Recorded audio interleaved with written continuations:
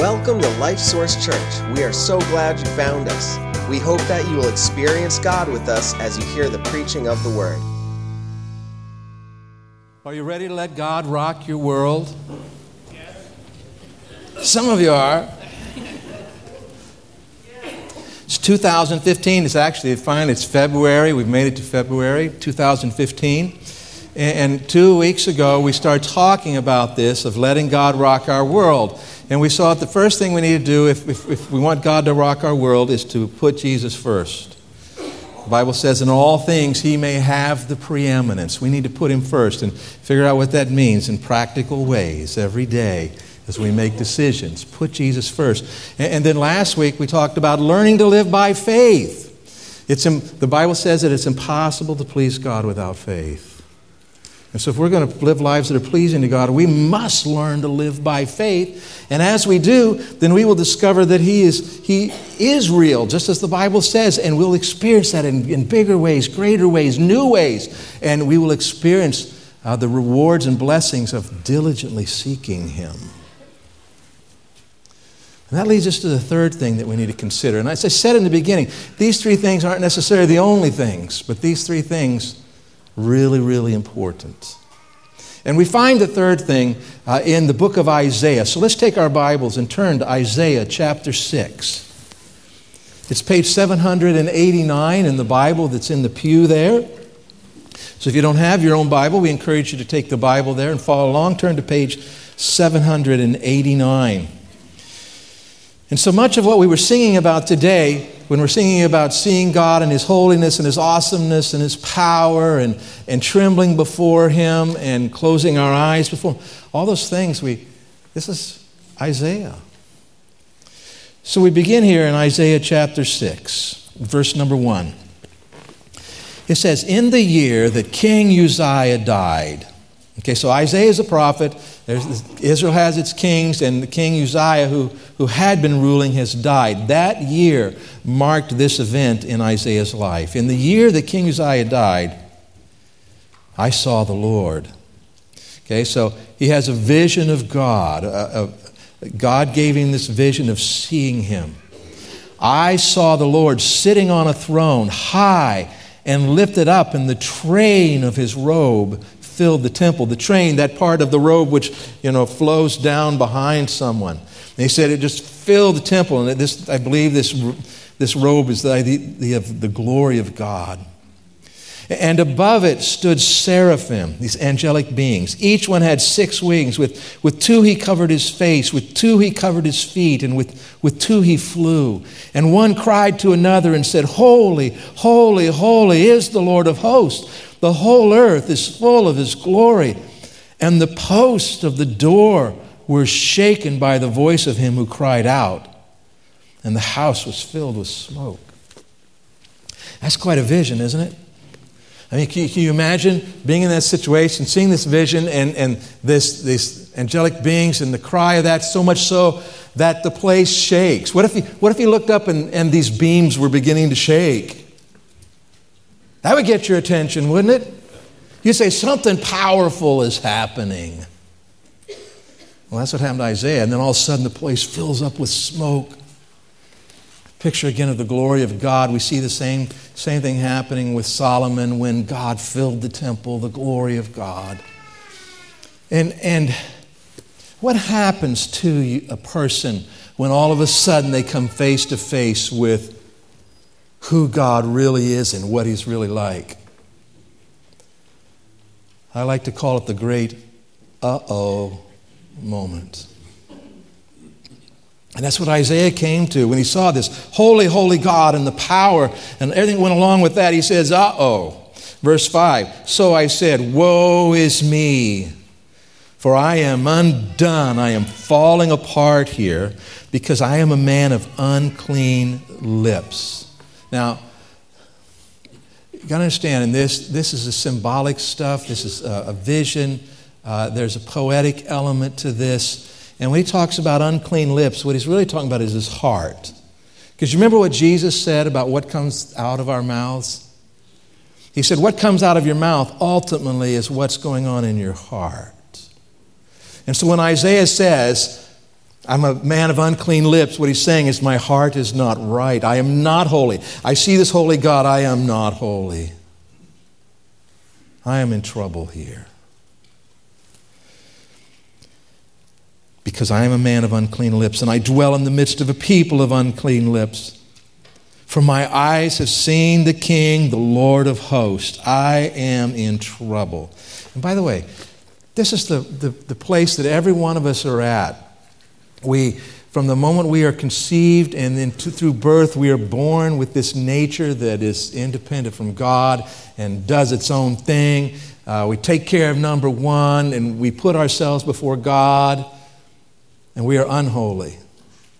And if we die in that condition, we will find ourselves terrified in the presence of God, and rightfully so, because we will be condemned and separated from Him forever in a place called hell. Thankfully, the story doesn't end there. Let's continue.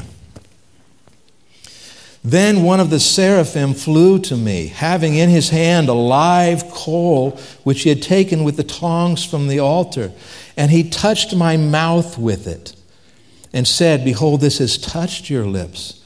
Your iniquity is taken away, and your sin purged. It's wiped away. It is gone. It has been atoned for.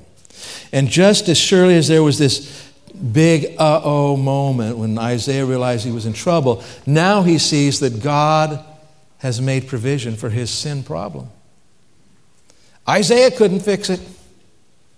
Nothing he could do. But we get the idea here of God purifying him. Nothing Isaiah did, just God coming and working and purifying him. And he says, your iniquity, your sinfulness I've put aside, and your sins that you've committed, I have atoned for it. I have made you right with me. Now, this is before the cross. And so this is symbolic of what God is going to do. For us, when Jesus died on the cross, paying the penalty for our sins, that's how He took care of our sins. And when we receive Him as Savior, by faith we trust Him for what He did for us. That's when He wipes away our sins. But this is what Isaiah experienced, okay? A picture of these things. So God has addressed his failures and his shortcomings. How do you think Isaiah feels? You think Isaiah is grateful? You guys there? How grateful would you be to find yourself standing in the presence of God and thinking, I am lost and doomed, and then God says, no, I've saved you. Grateful. Eternally grateful. This is the way we ought to be, shouldn't we, when Christ saves us. And then it says this, also, I heard the voice of the Lord saying, so he overhears this conversation. Whom shall I send, and who will go for us? Then I said, here am I. Send me. Here am I. Send me. It makes perfect sense that Isaiah would respond that way. Because Isaiah had seen himself the way he really was apart from God and knew how lost he was. And then Isaiah experienced the power of the gospel, right? That God himself was going to provide a way for him to be forgiven and receive life. And he was overwhelmed by that and grateful. And now God says, who are we going to send? Because there's all sorts of other people who need to know this message. We got to get the message out. The people need to know us and know what we want to do for them. They need to know. Who are we going to send? It just makes sense that Isaiah would say, what? Send me. You did this for me. Send me. I'll tell them. I'll tell them. It makes perfect sense that he would do this. Logical. It makes perfect sense that we would do the same thing too. If you've received Christ as Savior, you were totally lost. You had no hope. But when you received Christ as Savior, He moved in. He forgave every sin. He gave you life and changed your life now. In eternity, you'll be with Christ forever. And you didn't deserve it, and you couldn't earn it, but God did it for you. And if you think about it, you've got to be so grateful. And then God says, well, who are we going to send? Well, it makes all the sense in the world that we would say what? That's right. Send me. Here I am, God, send me. So God has called us. God has called us to take His message to the world. And so when God calls us and we answer that call, God will rock our world. He'll rock your world when you answer that call. And so you say, okay, God, here am I, send me. And then that whole God turning everything upside down begins, and all of a sudden you go, whoa, wait a minute, what have I done here? I don't know about this. I'm not good at talking to people. I'm kind of fearful in these things. I know myself. I know that I'm going to fail, and I know that what's going to happen down the line, I'm not going to feel like doing this, and all this kind of stuff. But then you stop and think about it and say, well, wait a minute. Based on what He's done for me in my life, and I couldn't have done it for myself, and the need is there. Other people need to know it. I feel all these ways, but there's no other right answer. God has called. And there's no other right answer but to say, here am I. Send me. I'll go. Well, so maybe you stop and think, well, wait a minute. That was Isaiah. Maybe he hasn't really called me. Maybe I get a little ahead of the game here. God hasn't called me. Well, let's just take a little bit of a look at the Scriptures and see what it says. Okay? In each of the Gospels, we find something about this. In fact, multiple things, but these are very clear. We talk about these things at the Great Commission. So let's look at it up there. Matthew chapter 28. Jesus says that go, therefore, and make disciples of all the nations, baptizing them in the name of the Father and the Son and the Holy Spirit, teaching them to observe all things that I have commanded you. He's talking to His followers. Go, tell them. Get the message out there. Help them to become my followers. Okay? In the Gospel of Mark, very simple and straightforward. Go into all the world and preach the gospel to every creature. And I don't think He means the mice and the squirrels. He's talking about every rational human being. Okay? Now, let me just deal with this right up front here. When the Bible talks about preaching the gospel, you might go, oh, whew, good. That's what Walt's doing up there. And that's included. But there's two really big words that are used to talk about this. And one is a word that means to proclaim the gospel, and the other means to share the good news. And every one of us is called to do both. Every time you consciously, or anybody, every time somebody consciously, purposefully tries to communicate the gospel, they are preaching. That's what the word means, okay? So anytime that you have tried to consciously share the gospel with someone or talk to somebody about their relationship with God, you are preaching, okay? So it's for all of us. It includes more formal public preaching and includes you preaching to somebody else. And that word preaching sometimes has a negative connotation, but all we're really talking about is you are telling somebody what God says about this. And we're to do that for everybody in the world. And then in Luke, he says it like this. He talks about the repentance and remission of sins should be preached in His name to all nations, beginning at Jerusalem. And you're witnesses of these things. Well, you weren't there in that day, but are you a witness of these things? Has Jesus changed your life? Have you received Him as Savior? And you're witnesses to these things, okay? And then we get into the book of John, and Jesus says it like this. He says, as the Father has sent me, I also send you. I came into the world that you might know me and know my Father, know the truth, be able to respond, that you might have forgiveness of sins and life in my name. That's why I came, and I'm sending you into the world to do the same thing. And then the book of Acts, when it says it, you shall receive power when the Holy Spirit has come upon you, and you shall be witnesses to me. And he says, starting right where you live and all around the world. Well, maybe those are the official statements, right? Those are the big overarching statements that Jesus gave, okay? But maybe it still isn't just me and you. It's that's the church, right? Oh, good. The church is supposed to do that. Well, let's look and see how the people who heard Jesus say it, the people who walked with Jesus and who heard it and who were with the people that were with him, how did they understand this? Well, let's look in the book of Acts, okay? And so they say, they've been told, stop. You can't keep telling people about Jesus. You've got to stop. And they said, we cannot but speak the things which we have seen and heard. We have to share these things. We have to talk about it. And then they got together and prayed because they were to be told they couldn't witness. And they prayed to God and said, grant to your servants that with all boldness they may speak your word. And they went out and spoke the word. And God worked powerfully. And we get over to chapter 6, and it says the word of God spread and the disciples multiplied greatly. People coming to Christ. And then those who were scattered, because persecution continues and gets bigger, and those who were scattered abroad went everywhere preaching the word. And in case you're wondering, this is not the apostles. They stayed in Jerusalem. This is the you and me's of the New Testament. And that word preaching there is the word that means to share the good news.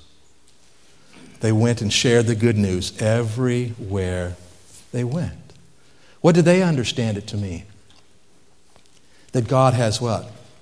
Called us to carry his message to the world. And we have to answer that call. All right? So it continues through the book of Acts. It says, now those who were scattered after the persecution traveled as far as Phoenicia, Cyprus, and Antioch, preaching the Lord Jesus. Again, that's the word that means sharing the good news of the Lord Jesus. And the hand of the Lord was with them, and a great number believed and turned to the Lord. And so we see them going out and spreading the word, and more people coming. And we actually end up with a church here in Antioch. Let's go to the next slide here. It says, as they ministered, this is in Antioch, as they ministered to the Lord and fasted, the Holy Spirit said, now separate to me Barnabas and Saul for the work to which I have called them. Then having fasted and prayed and laid hands on them, they sent them away. And so they've been sharing the good news everywhere they've gone. People have been getting saved. Now people have been growing. We now have a church. And then the Holy Spirit tells this church, I want you to send out these two as missionaries. But you see how they're all involved in getting the message out? They're actively involved in getting the message out. So it's not about, can you just get this in your head today? It's not somebody else's job. Okay, you need to let that one sink into you today, saying to yourself, it's not someone else's job. It's my job. So let's go to the next slide here. We see, let's just tell you, Aquila and Priscilla. It's a husband and wife team. And they show up off and on through the New Testament. And they are actively involved in trying to reach people for Christ. And look how they did it here. Apollos had been instructed in the way of the Lord. And I didn't have room on the slide, but he hadn't heard the whole message. Okay? He was still kind of stuck in the Old Testament part of this. But he loved God. And so when Aquila and Priscilla heard him, they took him aside and explained to him the way of God more accurately. And the result was he vigorously refuted the Jews publicly, showing from the Scriptures that Jesus is the Christ. Aquila and Priscilla used their household and bring people in and help them to become more effective at reaching people for Christ. Can you see this? In other words, they're actively thinking, what can we do to make a difference here that people can be reached? They aren't the ones that were the eloquent speakers. They aren't described that way. They're the ones that are described as being available, ready, and willing, and they helped this guy who went out and just did great things. Well, Paul says this in his letters. Actually, one letter, Romans chapter 16. I'm sorry. Real quick, this is what Paul says, how he describes his ministry. You know from the first day that I came, how I taught you publicly and from house to house, testifying to Jews and also to Greeks, repentance toward God and faith toward our Lord Jesus Christ. So everywhere Paul went, what was he doing? He was sharing the good news of Christ, somehow, some way. All right, then in his letter, he says this, for I am not ashamed of the gospel of Christ, for it is the power of God to salvation for everyone who believes. Can I ask you a challenging question right now? Are you okay if I ask you a challenging question? Do you ever struggle with being ashamed of the gospel of Christ? Well, I don't think so, but do you ever find yourself going, if I say that, right? We ought not be ashamed of it, because it is the power of God that's going to bring people to Christ. And over in chapter 10, he says this. He says, whoever calls on the name of the Lord shall be saved. How then shall they call on him in whom they have not believed? And how shall they believe in him of whom they have not heard? And how shall they hear without a preacher? And how did you come to Christ? How many of you would say that I came to Christ because somebody talked to me about it? Now, you may have actually got saved in the service, but somebody talked to you about it and invited, whatever. How many of you would say, yes, somebody talked to me? Yeah. Would you be saved today if nobody had talked to you about it? How will they be saved unless someone tells them?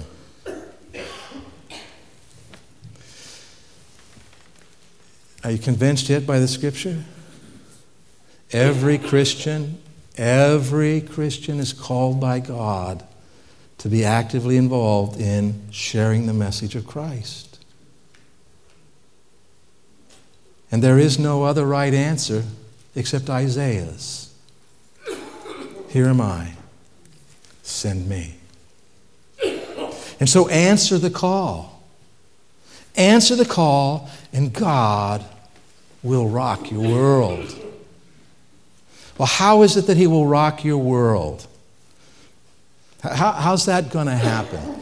Well, what I want to share with you to begin with is the hard side of this whole thing. There is a hard side to this assignment, to this call. For Isaiah, the hard side was this. We didn't keep reading, but if we kept reading, God told Isaiah, oh yes, okay, so you're accepting the call. Great. By the way, they're not going to listen to you. By the way, they aren't even interested in what you have to say. By the way, they're going to actively oppose you and try to persecute you, okay? But I called you, so go do it. There's a hard side to this. Now, for you and I, thankfully, the Bible doesn't tell us that. It tells us maybe there'll be some people, but the idea is we have hope and reason to know that when we share the gospel, some people are going to get saved. But so how is it, as we think about this hard side, that God is going to rock our world? But it starts with the hard side. And the first way is this. When you answer the call and say, okay, I'm going to start being this faithful witness, you're putting a much bigger target on your back. Because I guarantee you that when the enemy takes note at some point that, wait a minute, you're sharing the gospel, and some people are going to get saved, and maybe a lot of people are going to get saved because of what you're doing, you put a target on your back. And you're going to have to become much more serious about the spiritual battle you're in. Okay? Everything else starts to become important at that point. The next thing that's going to happen is you say, I'm going to do this. You're going to find yourself in way over your head. You like being in way over your head? You're going to find yourself saying, man, I don't know what to do. I don't know what to say. I don't know how to respond in this situation. I don't know how to deal with this that's going on. I am in over my head. I don't know how to keep up with all the things that I feel like I need to be doing. I'm in over my head. The third way God is going to rock your world in this hard side is He's going to force you to change your priorities. He's going to force you to. Because you're going to say, if I'm going to be this witness for Christ, then things that are so important to me now, I need to let go of those things. You know, whether it's I got to have this house or this car or this vacation or this activity, this event, this whatever. And you start to say, wow, I need to make some other choices here. You'd be forced to change your priorities, which is going to change how you live. And then the last thing, the way God's going to rock your world, this hard side, is that there will inevitably be some people along the line who are going to get angry with you. Angry to the point of rejecting you personally. And possibly some of them even to the point of persecuting you because you're being a witness. They want to hear it. Shouldn't surprise us. Jesus said, hey, if they hated me and my message, they're going to hate you when you try to tell them my message. Some people will. That's going to happen. And you're probably saying about right now, say, okay, now, Walt, wait a minute. Are you trying to encourage me to witness today or not? Bigger target on my back, in over my head, forced to change my priorities. People can get angry. Okay, Walt, so why would I do this? Why would I do that? Well, first of all, you do it because it's about putting Jesus first. He's the one who called you. You've got to put him first. The second reason is because you need to learn to live by faith. And this will stretch your faith. And you'll please God with your life. And the third reason is this. It's because when you decide to answer this call, you put yourself in a place to experience the abundant, exciting, life-changing blessings of God in your life. Because think about this. When you find yourself with a bigger target on your back, do you know how faithful God is? Do you know how powerful God is? If you get a bigger target on your back because you're doing what God says, you are going to discover real quickly that greater is he who's in you than he that's in the world. God will come through and will protect you. And when you say, well, I'm going to be in over my head, what an awesome place to be as a Christian. Because now you're going to experience God at work in your life. Let me tell you, this is over the years, I've had opportunity and to talk to a lot of people about Christ. And there have been times when I've been sitting, and it's not necessarily always when it's connected to the church. Sometimes it's just me out there, and I'm talking with someone. And I've been sitting there, I try to explain the gospel, and there's back and forth, and then they start talking, and I kid you not, I'm sitting there going, God, I don't have a clue about what to say to this person now. I don't. Okay. And they talk, and they finish talking, and I go, and there's something there to say. God's real. He's alive. He's at work. And so it puts you in a place to experience that. And we say your priorities are going to have to change, right? They're going to be forced to change. You know what you're going to discover? Once you let those priorities get changed and you keep living by those new priorities, you're going to discover, you know what? I have a lot less regrets than I used to have. My life is different now in ways that are good, and I didn't even understand it back there. When your priorities change to line up with God's priorities, things get better in your life. Not necessarily easier, but they get better. And finally, this idea of people being angry with you or persecuting you. God, when you say, I got to answer this call, God is going to set you free from being controlled by other people. He will grow you in this way, where you start saying what he thinks matters more to you than these other people. God becomes a whole lot bigger and those other people become a lot smaller. And he sets you free from that. A lot of you here today, whether you realize it or not, struggle with being controlled by what other people think of you. You get serious about answering this call, God will set you free from that. Now, it gets even better than that. Because here's what's going to happen. As we work together to reach people for Christ, you and I, we get together, we're talking, we're praying, we're doing something. Maybe it's a special outreach. Maybe we're just encouraging each other. Maybe it's a big thing we're doing at the church. All of a sudden, you become closer to your Christian family because you're serving God together with them. Then, guess what? There are people who are going to get saved. You're going to get a new family. How many of you are here today? I don't know if there's very many, but how do you say that, yes, Walt, you were directly involved in me getting saved in some way? How many? All right, every one of you, you're my family. You know how exciting that is to come to church and see you? To see, it means something to me. What a blessing. And then, if we get serious about this together, do you know how exciting it is to be a part of a church where people are getting saved? Lives are being changed. There's new Christians, and new Christians do these crazy things. And it's so exciting and encouraging. And then there will be a standing before God someday. Stand for Jesus and Him to look at you with pleasure on His face. Good job. Well done. Come and enjoy the joy of your Lord. So you need to answer the call.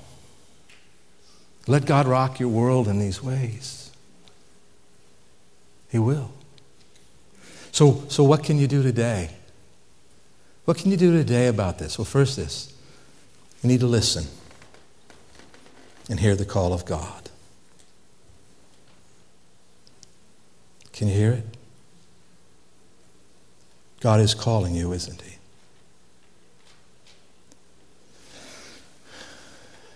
And 4 very quick things here that you can do.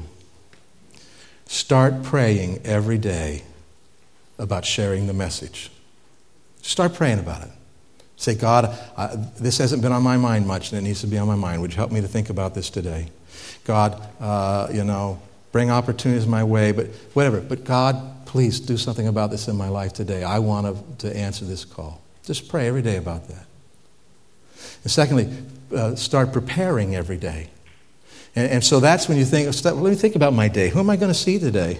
Who am I running into? Where am I going? What am I doing?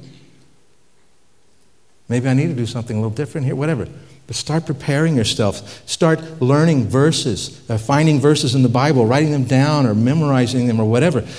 Start reading different things about how can I witness about this or answer this question. Watch videos to choose to take advantage of courses that we offer here from time to time. Start preparing. Every day, do something to prepare yourself. And the third thing, put reminders in place. Start putting reminders in place. Now, I don't know what that would be for you. Maybe it's a refrigerator magnet. Put a refrigerator magnet up that says something about being a witness for Christ. Put something on the dashboard of your car. Put a painting on your wall. Put something on your phone. Send yourself an email. Something. Right? To remind you. Because, you're going to get busy and you're going to forget something that you're going to bump into and say, oh, yeah, I need to be doing this. And then start putting money aside that you're going to use for outreach. Either maybe it's some tools that you want to pick up and buy that you can use for outreach, or money that you're going to give to missions fund so that we can send the gospel around the world. But just start thinking about that and making some choices related to that. One less coffee a week. Something. Start doing something. Start doing something every day. Become a faithful witness. And when you do that, God will rock your world. He will rock your world as you put Jesus first. And as you learn to live by faith. And when you answer the call. And you say, here am I. Send me. Let's pray. Father, thank you that you sent people to us and that we heard the gospel and were saved because of it. I pray, Father, that we will unmistakably hear the call and respond and do what you've told us to do. That you turn our world upside down because of it, Father, in a good way. Be honored in us, Father. I pray that by February 1st next year, Lord, there will be people in our congregation saved because we answered your call today. And we look forward to that. I pray it in Jesus' name. Amen. Now, before we end, I can just hear you imagine this, the hands going up. Excuse me, teacher. Excuse me. Can I ask you a question? Yeah, okay. Here's the question. Can you tell me, again, why is it that I want my world rocked? My life's kind of nice right now. My life's pretty comfortable. I got most of it figured out, and you're telling me I want to have this whole thing rocked?